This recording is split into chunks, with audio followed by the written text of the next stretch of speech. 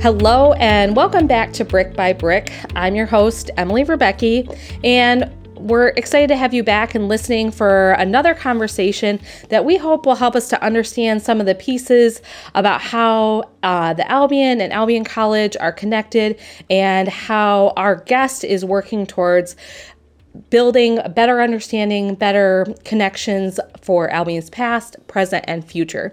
So our guest today has been a part of the Albion College faculty since 2007. And as far as we know, she's probably a favorite amongst her students. And as a professor in the Economics and Management department, Dr. Vicki Baker has taught classes for students about human resources, organizational management, leadership, and a variety of other topics and subjects. In her recent years, she's really looked for opportunities to connect her students to what is happening in the community of Albion. And Vicki brings a great energy to her work and to her classroom. And so we're really excited to hear today what she's been working on and what are sort of some of her thoughts behind the work that she's been doing recently. So welcome, Vicki. Thank you. Thank you so much, Emily. I appreciate it. So we always start out by asking our guests a little bit about their Albion story. So I know you certainly didn't grow up on Albion, or you are not an Albion College alum, and we don't hold that against you or anything like that, because we're really glad that you're here now. But Vicki, what brought you to Albion and what has kept you here? Great question. So I was a PhD student at Penn State. I'm originally from Pennsylvania. And when it came time to be looking for jobs, I was teaching in the Smale College of Business. Really enjoyed teaching undergrad business. My PhD was in higher ed administration, so I liked understanding higher education, but specifically teaching business. And so I knew I really preferred to be at a smaller institution. At Penn State, I literally taught a class that every semester with 450 students in an amphitheater wearing a microphone headset so they could hear me. And I made some relationships with students, but it wasn't to the level that I really had aspired to. And so I had no experience personally as a student in liberal arts colleges, but there was just something about that environment of smaller class sizes, the focus on a liberal arts education, the residential living and learning, and just a liberal arts approach to business. Well, we also know that business is not a traditional liberal arts discipline, and so that kind of limits your search in terms of where you can look. Also, geographically, I was interested in still maintaining my connections with research institutions doing my research in higher education.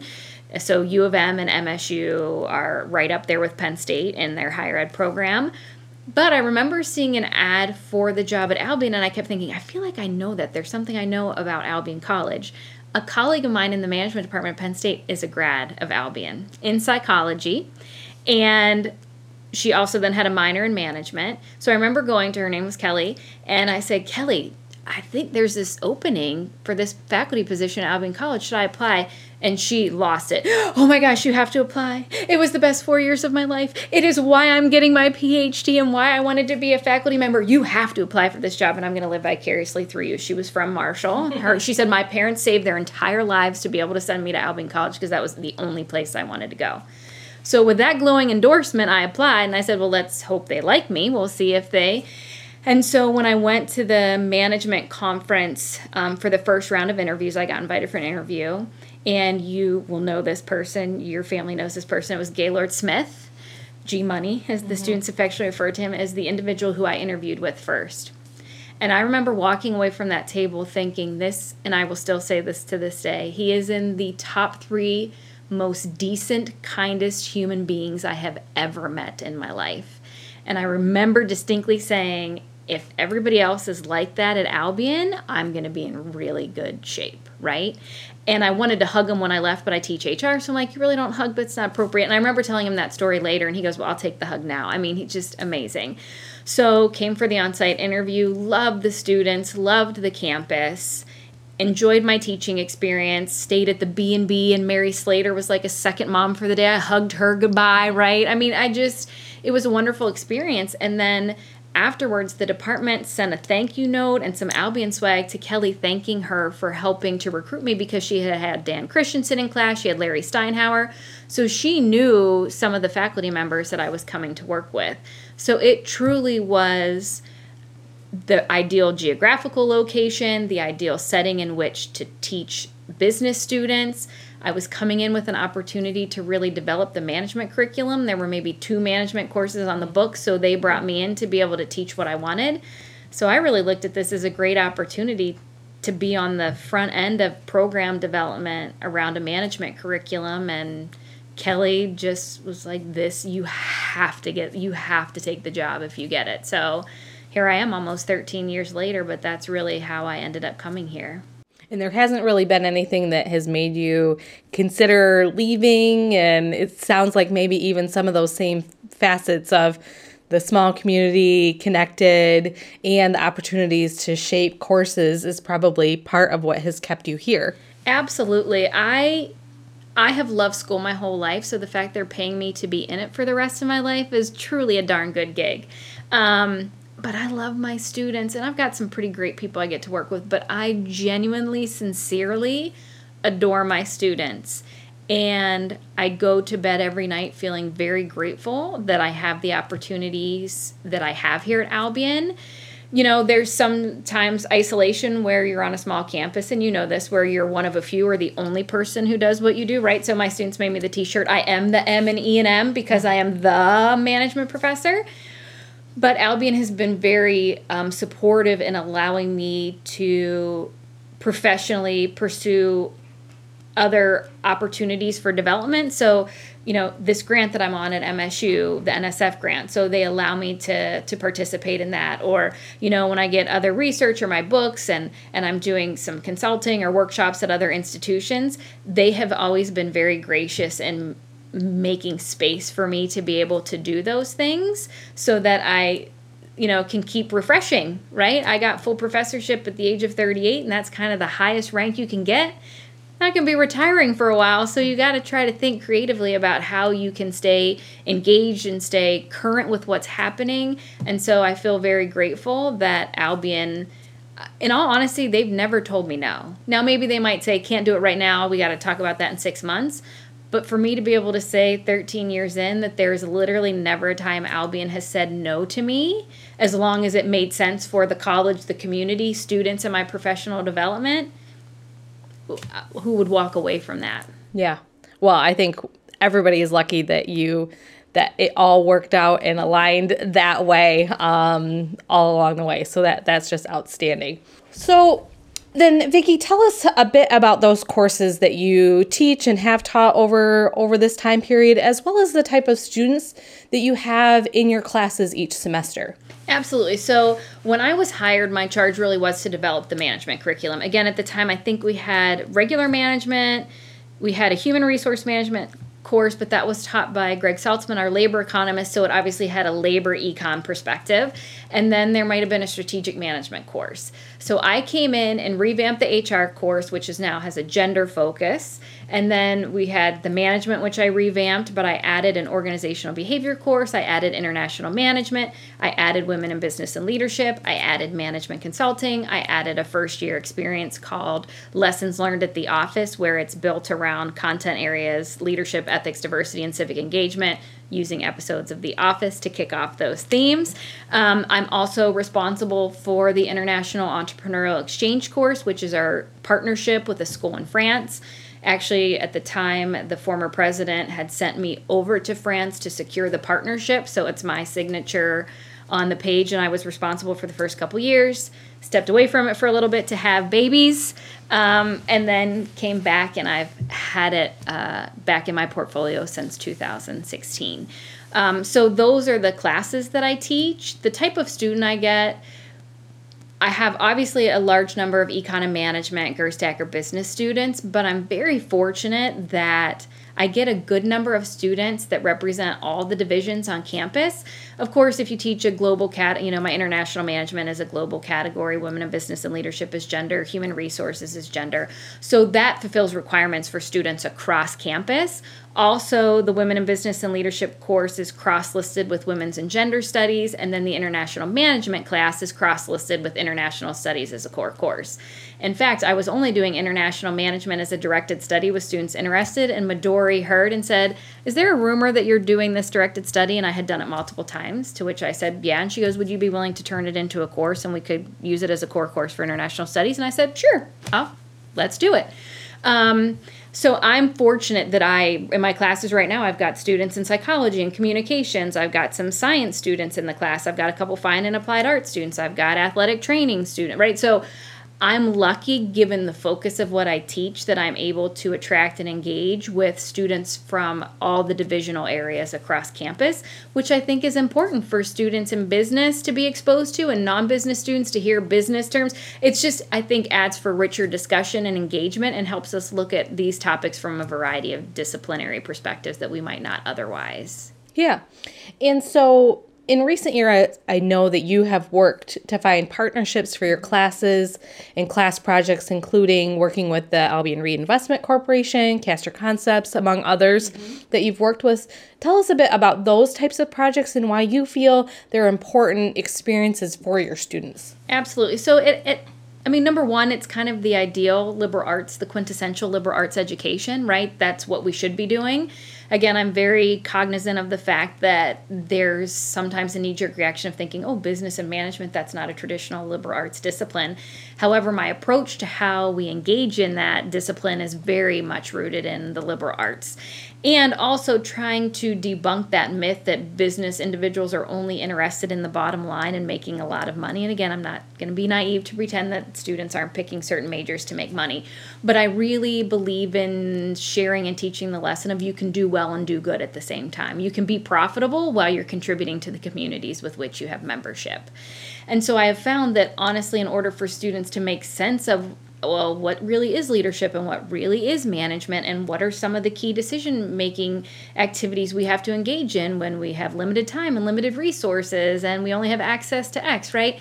And learning and developing professional skills of you're engaging with the client. You need to be professional. You need to take good notes. You need to listen thoughtfully. You need to ask the right questions.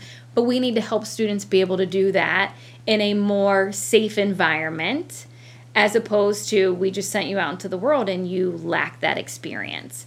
So I feel like it's really important for students to get hands-on experience related to business, that me standing up there and telling them that this theory applies or this concept applies, they need to see it for themselves and they need to be able to push back on, okay, in theory that makes sense, but we just found out in practice, at least in this situation, that's not going to work. Or it will with these changes to it, right? So it's really that combination of getting the hands-on experience to be able to see what we're learning happen in real time and to be engaged in it in a thoughtful way. And if we can do that by contributing to the community in which we have membership, then that's just even better. And then also knowing area organizations sometimes lack resources, whether it's human resources or financial resources. So here's an opportunity to get some students helping you and thinking about things and processes and projects that are on your list, but you may not be able to get to it. Here's a group of students eager and willing to help you, and they need the experience, so it's a win-win situation. Yeah, it does definitely seem like a win-win, especially when a lot of the college and the community want to strengthen that relationship. It gives students and businesses real purposeful work to accomplish by joining together on some of those efforts versus just sort of the like, yes, let's work together. And what does that mean? Exactly. What does that look like? So you've seen opportunities as a faculty member who's been here for a significant period of time.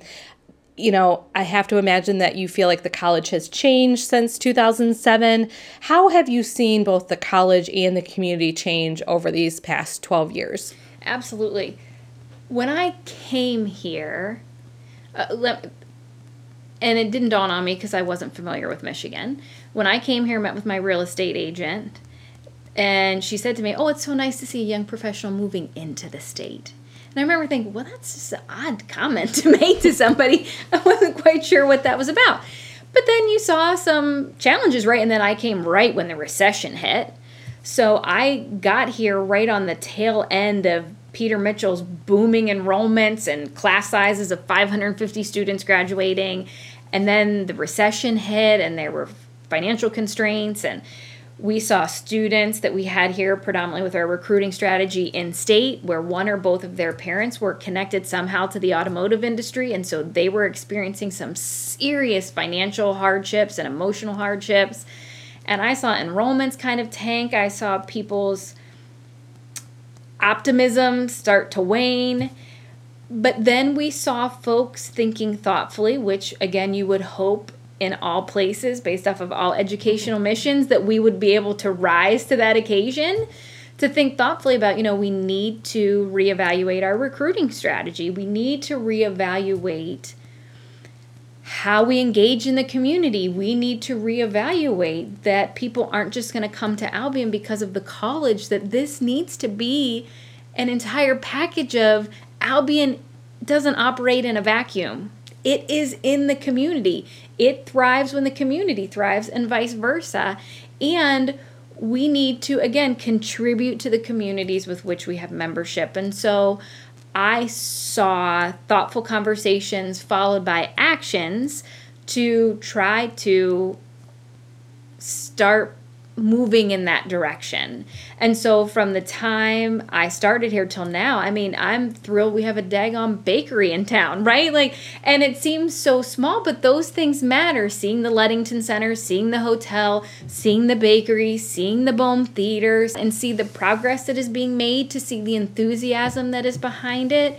And I really wanted my students to be able to participate in that and to get a good understanding of what's happening. We can be isolated in higher ed, the ivory tower syndrome. And so I just needed my students to have an investment in what's happening. And I doing it through the auspices of a management class or a leadership class really just seemed like the perfect vehicle to do it. Yeah. As you have gone through and seen the community change and see the college change, what opportunities do you see for the college and the community to work together in the future? More community gathering centers. I don't know if it's, we've got to think thoughtfully about that, but that's something that the students have often spoke about. And in the project work that the students are doing, that seems to be an area. I would like to see some kind of central space where that can happen more thoughtfully. Trying to get foot traffic moving downtown would be good, and seeing there's a lot of really cool stuff going on downtown. We need to be engaged in that. So I think having these spaces where people can engage together would be where I would like to see us moving towards. And again, I think we're making progress. The bakery downtown to be able to do that. There's some spaces now that we're finally getting, but I just see some opportunities for buildings in the community where you're like, oh, we could turn that into X, right? Mm-hmm. I would love us to be, and this is again self-interested from the Gerstacker E&M perspective, I would love to see us engaging more in entrepreneurship and creating a space where we're fostering innovation and entrepreneurism, right? Where we're hosting business startup weekends, or maybe having space now with the office, but incubating some ideas. And given our alumni and some of the folks that we have through Gerstacker and E&M, there's, I think, some opportunities around that. And again, I'm thinking students with this International Entrepreneurial Exchange course, they have produced some really good ideas that if they had a space after the class ended to maybe continue to incubate those ideas, it would be interesting to see what we could maybe produce as a result. Sounds like you got lots of good work ahead of yourself. Exactly, yeah. And if anybody's listening that thinks that they might want to partner with Vicki about that, she is all ears, I would guess. Absolutely.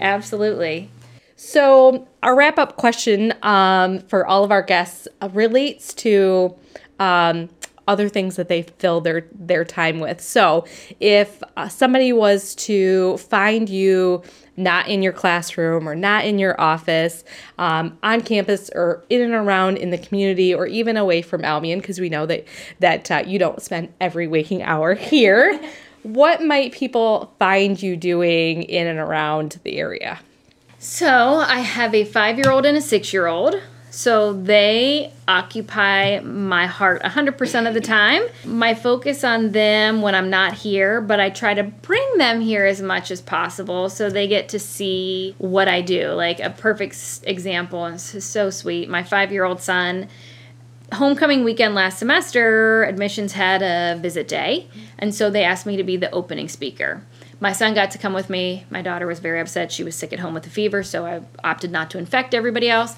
And so Henley sat in the back of the room while I did my talk. And then later that day, for no reason, we're home, and he goes, "Hey, Mommy, you remember when you were up on the stage talking? I go, yeah, buddy. And he goes, that was pretty cool. I'm like, oh my gosh, you sweet man. He goes, did you see me waving at you? I go, I did, buddy, but I really couldn't wave from the stage with what I was doing. But I want them to see what happens here, what I do, the ways in which I contribute. Because as a working mother, and you know this too, you can't be in all places at once. And so you're hoping that your time away from your kids, that they can see what it is that is taking you away from them, and that they can see and understand that you're contributing to some other people's lives in a positive way, so that it's not I'm choosing to be away from them just because I'm choosing to be away, but because I want to contribute in other ways.